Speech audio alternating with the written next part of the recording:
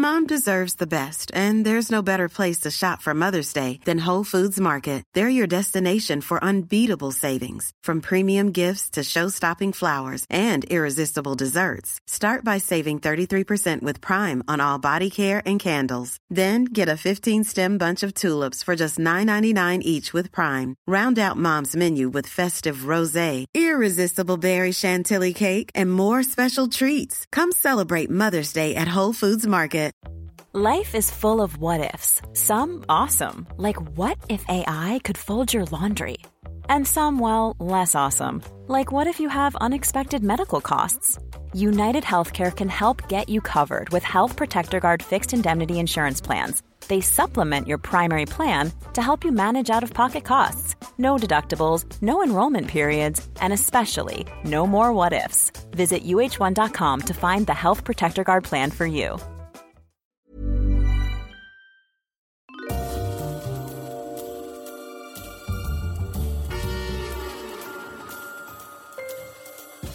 Ladies and gentlemen, welcome to Histories of the Unexpected, the show where we demonstrate that everything, and I mean simply everything, has its own history, like apples, sliding, and dirt.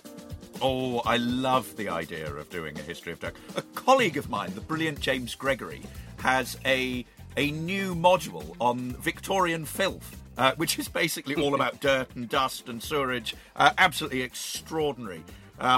Or dust, must, and rust. Rust is, in fact, very hard-hat economic history. So it's about the Rust Belt in America. Or lust, trust, and sussed. Sussed is the history of working things out. We've sussed it. We've sussed this game. However, that is to digress beautifully as always, because we will be following the links as our minds as we come across them, explaining how those histories link together in unexpected ways. Who knew, for example, that the history of pockets is in fact all about emergencies during World War II, or that the history of blood is about recruitment and Winston Churchill.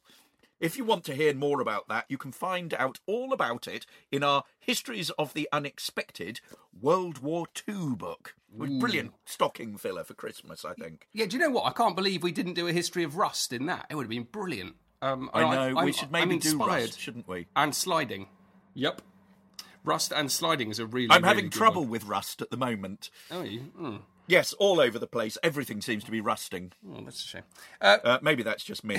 I need a good oiling, I think. But who are you? Who is this man who needs oiling? The man not sitting opposite me. We're still not in the recording studio. Let's just say that if today, the very today in which you are listening to this podcast, if today was a prisoner of war camp, this man would be tunnelling out to the past. And he would be bringing in supplies to help everyone. He is Professor Extraordinaire of Early Modern British History at Plymouth University. It's Professor James Daybell. Hello, James. Hello, Sam. Hello.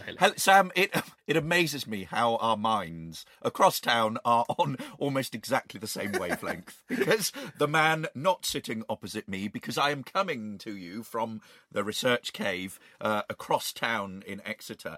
Well, let's just say, if he were a great escape artist, he would be the Steve McQueen of Running Away. Yes, it's the famous historical adventurer on his motorbike, Dr. Sam Willis. It's an interesting point, this, actually, you having said that, because I envisage Steve McQueen and all of these great heroic World War II escape artists as it's kind of like heroic escape rather than cowardly running away, isn't it? Yes, it is. It is, and that's what I had. I saw you as this heroic character, slightly sort of handsome and debonair, and sort of rugged with nice. it. Okay, good. You know, I mean, it was a totally positive, thing. Positive running away. Yes, exactly. I hope you've all tapped into the first episode of this edition, in which we talked a little bit about slavery. I talked about James II running away during the Glorious Revolution, also all of his supporters running away, and his daughter to join Prince William, which is slightly unfortunate, and many other aspects. And you started off with... What did you start off with? Knock Ginger. Yes. Chickenelli. How could you forget? So do not, kids, knock on somebody's door and then scarper. because you'll scare some people during lockdown, which is never a good thing. We kind of went round in circles thinking it was harmless, and then realising it actually could have been quite dangerous and unpleasant. Yes. So that's interesting. Anyway, we've come back with number 2 because we've got so much more to tell you about. And I think, James, you're gonna crack on first. Yes, absolutely. So we ended talking about Whipped Peter or Gordon. So this African-American slave who escaped his Louisiana plantation, went on the run for 10 days, ended up in Baton Rouge in a safe camp, and had his back photographed, and it showed the terrible scars. Now, that was one example of slaves running away from the horrific conditions that they found themselves in.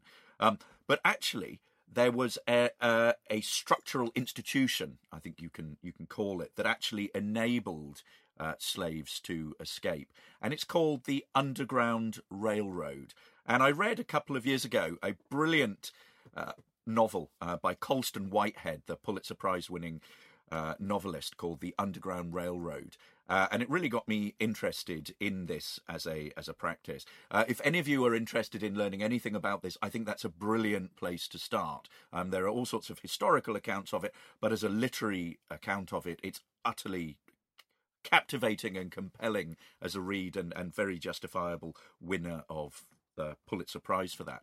But what he talks about is this institution of the Underground Railroad, which is basically a network of safe houses and secret routes dotted throughout the different states in the United States of America during the early to mid 19th century, that was used by African-American slaves to escape into the north and into the free states, but also into above the American border into Canada. There's also evidence that they were also running down into Mexico and also into Florida. And slaves would be helped out by abolitionists, but also by religious groups. So people would hide them, and they'd know where they were safe. And Sam was talking in the last episode about the way in which the internet is really great for primary source materials on this. There's a brilliant website called archive.org, which over lockdown has been providing simply tens of thousands of out of copyright books for free, digitizing them and allowing access. So go on that. If you just create an account, you can download all sorts of amazing works. At a time when people are finding it very difficult to get to libraries, it's allowing all sorts of access to historical material. And here I came across a book called The Underground Railroad Records, which was published in 1872 by a man called William Still, who was known as the father of the Underground Railroad. And what's really telling about it, in terms of its contents, is its subtitle. And its subtitle is A Record of Facts, Authentic Narratives, Letters, etc., narrating the hardships, hairbreadth escapes, and death struggles of the slaves in their efforts for freedom, as related by themselves and others, or witnessed by the author, together with sketches of some of the largest stockholders and most liberal aiders and advisors of the road. So the book contains the stories of around almost 650 slaves who escaped via the Underground Railroad. And it really is compelling reading. And I just want to read you one example here. A man called Robert Brown, alias Thomas Jones, and it describes him crossing the river on horseback in the middle of the night. In very desperate states, many new inventions were sought after by deep-thinking and resolute slaves determined to be free at any cost. But it must here be admitted that in looking carefully over the more perilous methods resorted to, Robert Brown, alias Thomas Jones, stands second to none with regard to the deeds of bold daring. This hero escaped from Martinsburg, Virginia, in 1856. He was a man of medium size, mulatto, about 30 years of age, could read and write, and was naturally sharp-witted. He had formerly been owned by Colonel John F. Franny, whom Robert charged with various offences of a serious domestic character. Furthermore, he also alleged that his mistress was cruel to all the slaves, declaring that they could not live with her, that she had to hire servants. In order to effect his escape, Robert was obliged to swim the Potomac River on horseback on Christmas night, while the cold wind, storm, and darkness were indescribably dismal. This daring bondman, rather than submit to his oppressor any longer, perilled his life as above stated. Where he crossed the river was about a half a mile wide. Where could be found in history a more noble and daring struggle for freedom? The wife of his bosom and his 4 children, only 5 days before he fled, were sold to a trader in Richmond, Virginia, for no other offence than simply because she had resisted the lustful designs of her master, being true to her own companion. After this, poor slave mother and her children were cast into prison for sale. The husband and some of his friends tried hard to find a purchaser in the neighbourhood, but the malicious and brutal master refused to sell her, wishing to gratify his malice to the utmost and to punish his victims all that lay in his power. He sent them to the place above named. In this trying hour, the severed and bleeding heart of the husband revolved to escape at all hazards, taking with him a likeness of his wife, which he happened to have on hand, and a lock of hair from her head, and from each of the children as mementos of his unbounded, though sundered affection for them. After crossing the river, his wet clothing freezing to him, he rode all night, a distance of about 40 miles. In the morning he left his faithful horse tied to a fence, quite broken down. He then commenced his dreary journey on foot, cold and hungry in a strange place where it was quite unsafe to make known his condition and wants. Thus for a day or two, without food or shelter, he travelled until his feet were literally worn out, and in this condition he arrived in Harrisburg, where he found friends. Passing over many of the interesting incidents on the road, suffice it to say, he arrived safely in this city on New Year's night, 1857, about 2 hours before daybreak, the telegraph having announced his coming from Harrisburg, having been a week on the way. The night he arrived was very cold. Besides, the underground train that morning was about 3 hours behind time. In waiting for it, entirely out in the cold, a member of the Vigilance Committee thought he was frosted, but when he came to listen to the story of the fugitive's suffering, his mind changed. Scarcely had Robert entered the house of one of the committee, where he was kindly received, when he took from his pocket his wife's likeness, speaking very touchingly while gazing upon it and showing it. Subsequently, in speaking of his family, he showed the locks of hair referred to, which he had carefully rolled up in paper separately. Unrolling them, he said, "This is my wife's. This is from my oldest daughter, 11 years old, and this is from my next oldest, and this from the next, and this from my infant, only 8 weeks old. These mementos he cherished with the utmost care as the last remains of his affectionate family.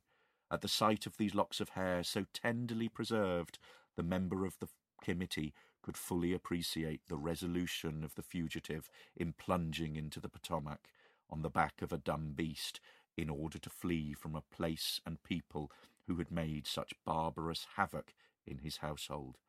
His wife, as represented by the likeness, was of fair complexion, prepossessing and good-looking, perhaps not over 33 years of age."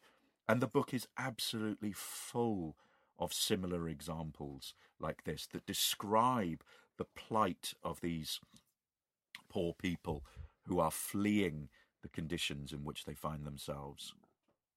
Yeah, it's really powerful stuff, isn't it? And I came across some similar stuff actually, but relating to someone called Harriet Tubman, who is very well known as one of the people who helped organise these slave escapes. She was born a slave in Maryland in about 1820, And in 1848, so she's 28 years old, she decides to try and escape. No one else goes with her. They think it's too dangerous, but she makes her way north by this underground railroad. And she later then goes back to rescue the rest of her family. And that then is the first of 19 trips she makes to the south. And historians believe that she guided more than 300 slaves to freedom. And there's a little description here from Thomas Garrett. He's an interesting chap in his own right, actually. He's the son of a farmer, born in the summer of 1789 in Delaware County. He's a Quaker. He's strongly opposed to slavery, later joins the Pennsylvania Abolition Society, and writes about Harriet Tubman. No slave who placed himself under her care was ever arrested that I have heard of. She mostly had her regular stopping places on her route, but in one instance, when she had several stout men with her, some 30 miles below here, she said that God told her to stop, which she did, and then asked him what she must do. He told her to leave the road and turn to the left. She obeyed, and soon came to a small stream of tide water. There was no boat, no bridge. She again inquired of her guide what she was to do. She was told to go through. It was cold in the month of March, but having confidence in her guide, she went in. The water came up to her armpits. The men refused to follow till they saw her safe on the opposite shore. They then followed, and if I mistake not, she had soon to wade a second stream. Soon after which she came to a cabin of coloured people, who took them all in, put them to bed, and dried their clothes, ready to proceed next night on their journey. It's a wonderful little account there, but it's there's a lot about religion in here, with the person who's writing it, Thomas Garrett, being a very devout Quaker.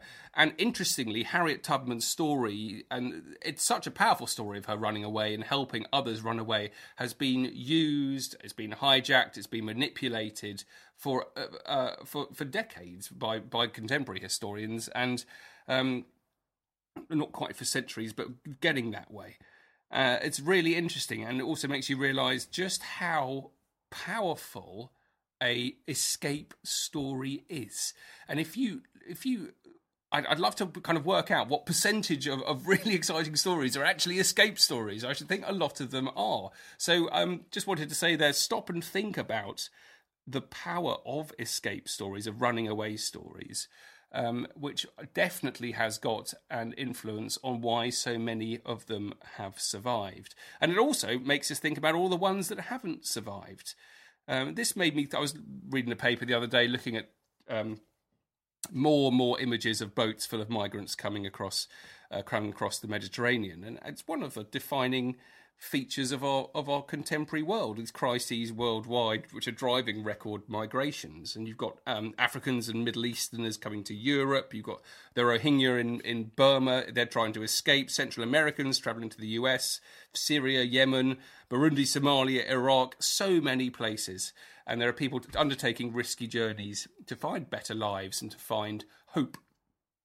And it really struck a chord, this thinking about lost voices, actually, because I've been to a Rohingya camp in Burma, and I didn't know what it was when I was there. And it's only something I've realised in the last year or so. I was making a film in 2016 for National Geographic, and one of the episodes was entitled "Japanese Crocodile Massacre," and it was an extraordinary story. But it's also about running away for different reasons.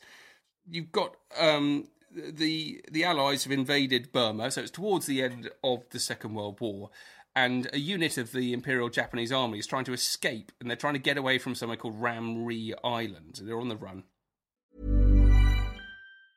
Life is full of awesome what-ifs, and some not so much, like unexpected medical costs. That's why United Healthcare provides Health Protector Guard fixed indemnity insurance plans to supplement your primary plan and help manage out-of-pocket costs. Learn more at UH1.com. Hi, I'm Daniel, founder of Pretty Litter. Did you know cats tend to hide symptoms of sickness and pain? I learned this the hard way after losing my cat, Gingy. So I created Pretty Litter, a health monitoring litter that helps detect early signs of illness by changing colors, saving you money and potentially your cat's life. Pretty Litter is veterinarian developed, and it's the easiest way to keep tabs on your fur baby's health right at home. Go to prettylitter.com and use code ACAST for 20% off your first order and a free cat toy. Terms and conditions apply. See site for details. Many of us have those stubborn pounds that seem impossible to lose, no matter how good we eat or how hard we work out. My solution is PlushCare. PlushCare is a leading telehealth provider with doctors who are there for you day and night to partner with you in your weight loss journey. They can prescribe FDA-approved weight loss medications like Wegovy and Zepbound for those who qualify. Plus, they accept most insurance plans. To get started, visit plushcare.com/weightloss. That's plushcare.com/weightloss. And there are crocodile-infested waters between Ramrey Island and the mainland. And a story survives. It actually gets into the Guinness Book of Records that it was the worst crocodile massacre in history. And we went there to investigate the truth of it, whether this entire unit of Japanese soldiers was actually eaten by crocodiles and where the story came from. And it was fascinating in that there were very few actual accounts we could get from the Japanese perspective. The only accounts came from English and American soldiers who were there at the time, many of whom were borderline hallucinating from malaria and wanted to find adventure and in stories in what they were going on. And it turns out to be primarily nonsense. But it's nonsense for an interesting way. Anyway, the point is there's a really interesting military retreat there, which I don't think many people have given that much focus to. I was particularly interested in it because my grandfather was fighting in Burma at the time. But the other aspect to this particular running away was that while we were filming there, we went to an area of the coast where there were Japanese constructed military emplacements which were built to prevent, to try and stop the invasion from the Allies. And one of them was in a refugee camp. And we went in there, we were taken through these huge gates. It was very heavily guarded, and inside were hundreds of Rohingya Muslims. They're fascinating, a group of people. They have their own language, they've got their own culture. They claim they're descendants of the Arab traders and other groups who'd been in the region for generations, and yet they're increasingly finding themselves marginalised and threatened. So there were just some memories of going to that camp, James. And I actually looked back and tried to find some photographs, and I've got an annoying gap in the spring of 2016, and it's as if my experience of going there was lost. So, but my own lost voice. Were you allowed to take photographs in the camp? No. maybe that's just reminding me. Maybe that's why I didn't have any photos. And also made me think about these. I was going back to it, the idea of these packed boats. And yes, there's an account in 1681. This is about the Huguenots. Is it Huguenot or Huguenot? I'm not sure. Huguenots. So these are Protestants fleeing persecution in France in the 1680s. And there's one account of a ship, the True Protestant Mercury, crossing the Channel with as many as 600 people on board it, trying to flee La Rochelle. And there are other similar examples of ships which are overcrowded, and many of them which have few men in them, lots of them just travelling with women and children. The Huguenots, of course, come to the UK and then have a profound influence on all sorts of aspects of English life. I found a fascinating PhD on this, which was written in the 80s, but including glove manufacture. Metalwork, yes. Decorative painting, art education, sculpture, architecture, woodwork, and porcelain. Those are the ones I came across. James, I'm sure you could tell us all about gloves. I shall hand over to you in a sec. But particularly clockmaking is something that I've come across because, being a maritime historian, I've done work before on John Harrison, who's the guy who solved the problem of longitude, the navigational problem of longitude. And he was a Huguenot, and he is one of these extraordinary skilled French artists, particularly in clockmaking, who come across, and they fundamentally change the history of England just because they're running away. So there's another great story there of fleeing, of running away, which we could spend hours talking about. But I think, James, you probably want to say something about gloves, so I'm going to hand over to you. No, I mean, not really, but if pushed, I can do. So I think one of the things that it's transformative is that they enable a technological revolution in various kinds of artisanal manufacture, and they are part of lace making industries in London in particular, which then feed into the manufacture of gloves. So you've just basically got these very highly skilled craftspeople, men and women, who come across. But my final example was to take on this idea of people fleeing persecution, and of course, there's nothing probably more famous than the diaspora of Jewish peoples in the 1930s, and Hitler comes to power in 1933, and already you from that point you have German Jews looking to move out of the country, and there's something called the Havara Agreement, which comes into being at this point, which allows German Jews and their finances to move and settle in Palestine. And you've got some people who, at that point, who emigrate over there. As we move into the further into the 1930s, you've got Jews moving to places, safer places around Europe, over to the United States. You've got some Jews sort of moving over into Britain, and this leads to what I really want to talk about, which is about the Kindertransport. So the German, basically it means children's transport. So it is the movement of children into Britain between 1938 and 1939, and this is a period when we see almost 10,000 children fleeing the persecution of Jews in Greater Germany. So here we're talking about the expanded Germany of Germany, Austria, Czechoslovakia, and the Protectorate of Bohemia and Moravia. And there was some reluctance, before 1938 to allow large numbers of refugees into the country, because one of the things that governments often say is that it will overburden the state. But then what changes minds, is that on the 9th of November 1938 there is this outpouring of spontaneous violence against Jews throughout Germany, which we know now as Kristallnacht, the night of broken glass. And I think European opinion is just deeply shocked by this.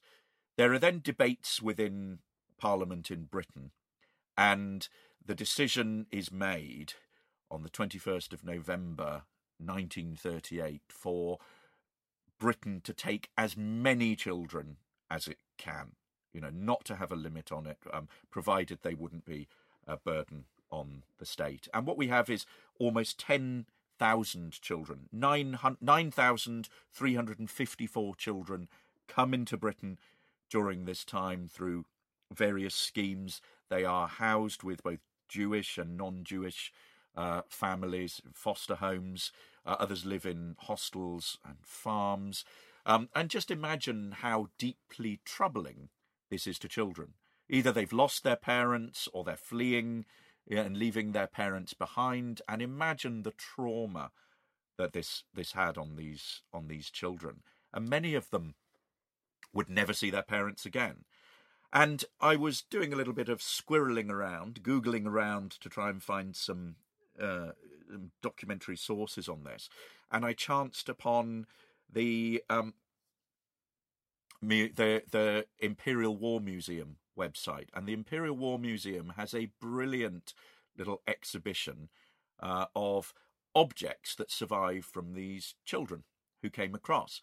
Now, we've talked a lot of times about how you reconstruct children's history. In fact, in the last episode, you talked about the difficulty in reconstructing children's history from their own voices. But what we have here is souvenirs and ephemera from 6 children out of this 9,500 who come into Britain. And it's really striking the way in which we can use material culture like this to get into the mindset and understanding of these young kids who came across. So the first one is Inga Pollack's doll. And it's a doll that is dressed up in Austrian national costume, belonging to a little girl called Inga Jane Pollack. She and her sister left Nazi-occupied Vienna in 1939. They settled in Cornwall, in Falmouth, and Inga takes this doll with her. The doll she calls Trixie. The doll is dressed in, as I said, in traditional Austrian clothing, and was given to her by her mother as a present the year before, in 1938. And sadly, her mother and her grandmother perish during the war.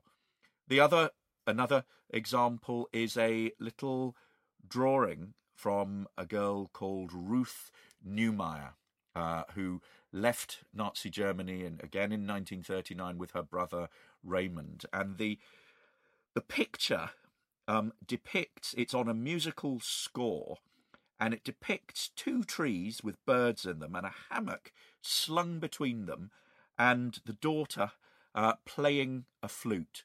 And Ruth lives with a family in Cambridge. She and her brother wrote backwards and forwards to their parents, Hans and Vera, and her father was a composer and a musical composition teacher.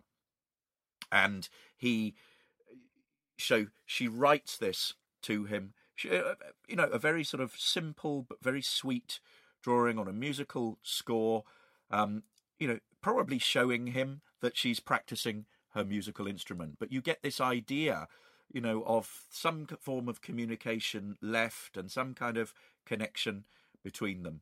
Another one is Steffi Carola Laser's puppet, which is a little cat puppet, little sort of glove puppet.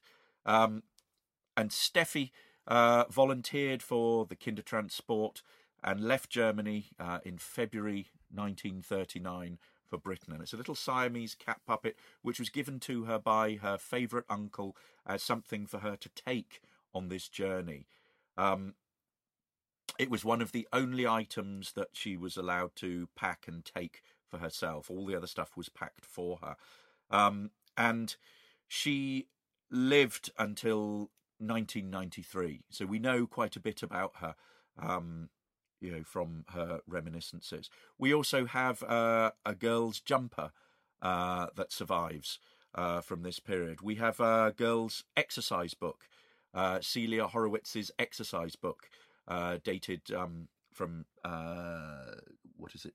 30th of November 1939. So we can see her at school. We have another girl who has a pair of ice skates that she had.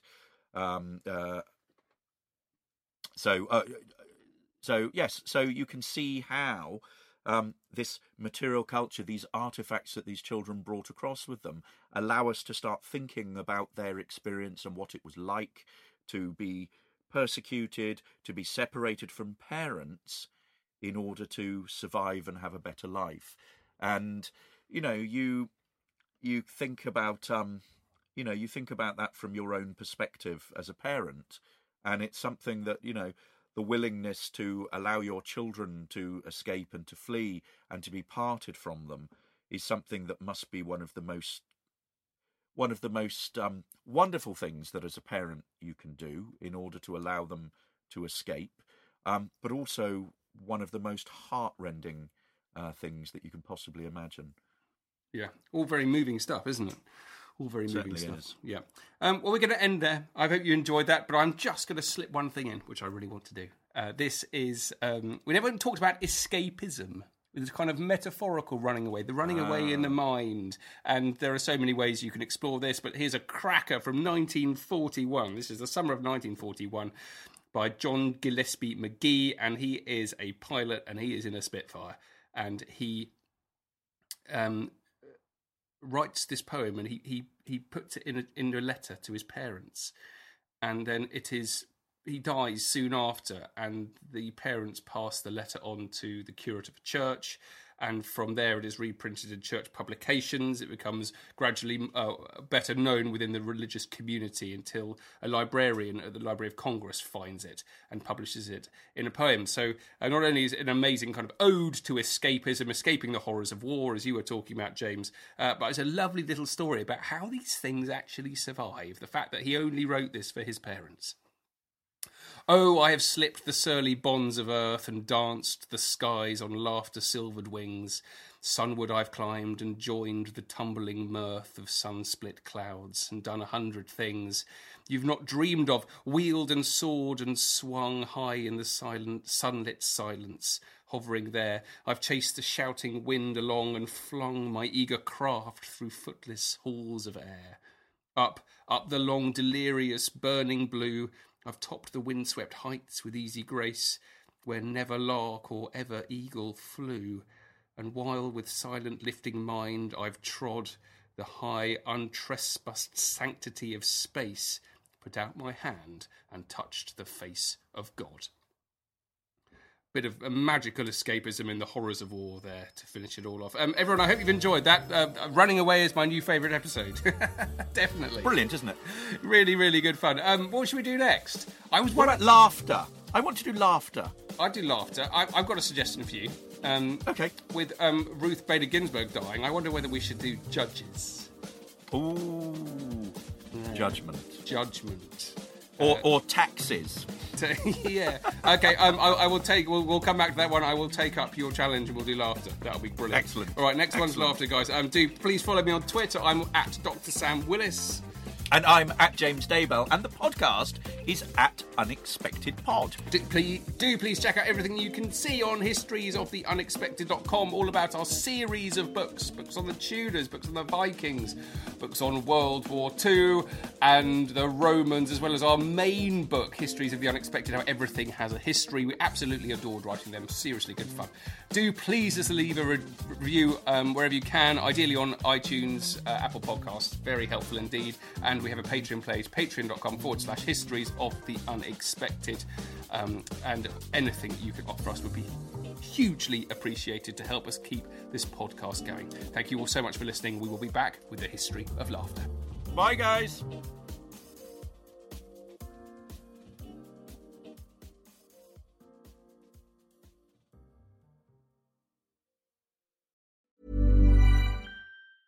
Mom deserves the best, and there's no better place to shop for Mother's Day than Whole Foods Market. They're your destination for unbeatable savings, from premium gifts to show-stopping flowers and irresistible desserts. Start by saving 33% with Prime on all body care and candles. Then get a 15-stem bunch of tulips for just $9.99 each with Prime. Round out Mom's menu with festive rosé, irresistible berry chantilly cake, and more special treats. Come celebrate Mother's Day at Whole Foods Market.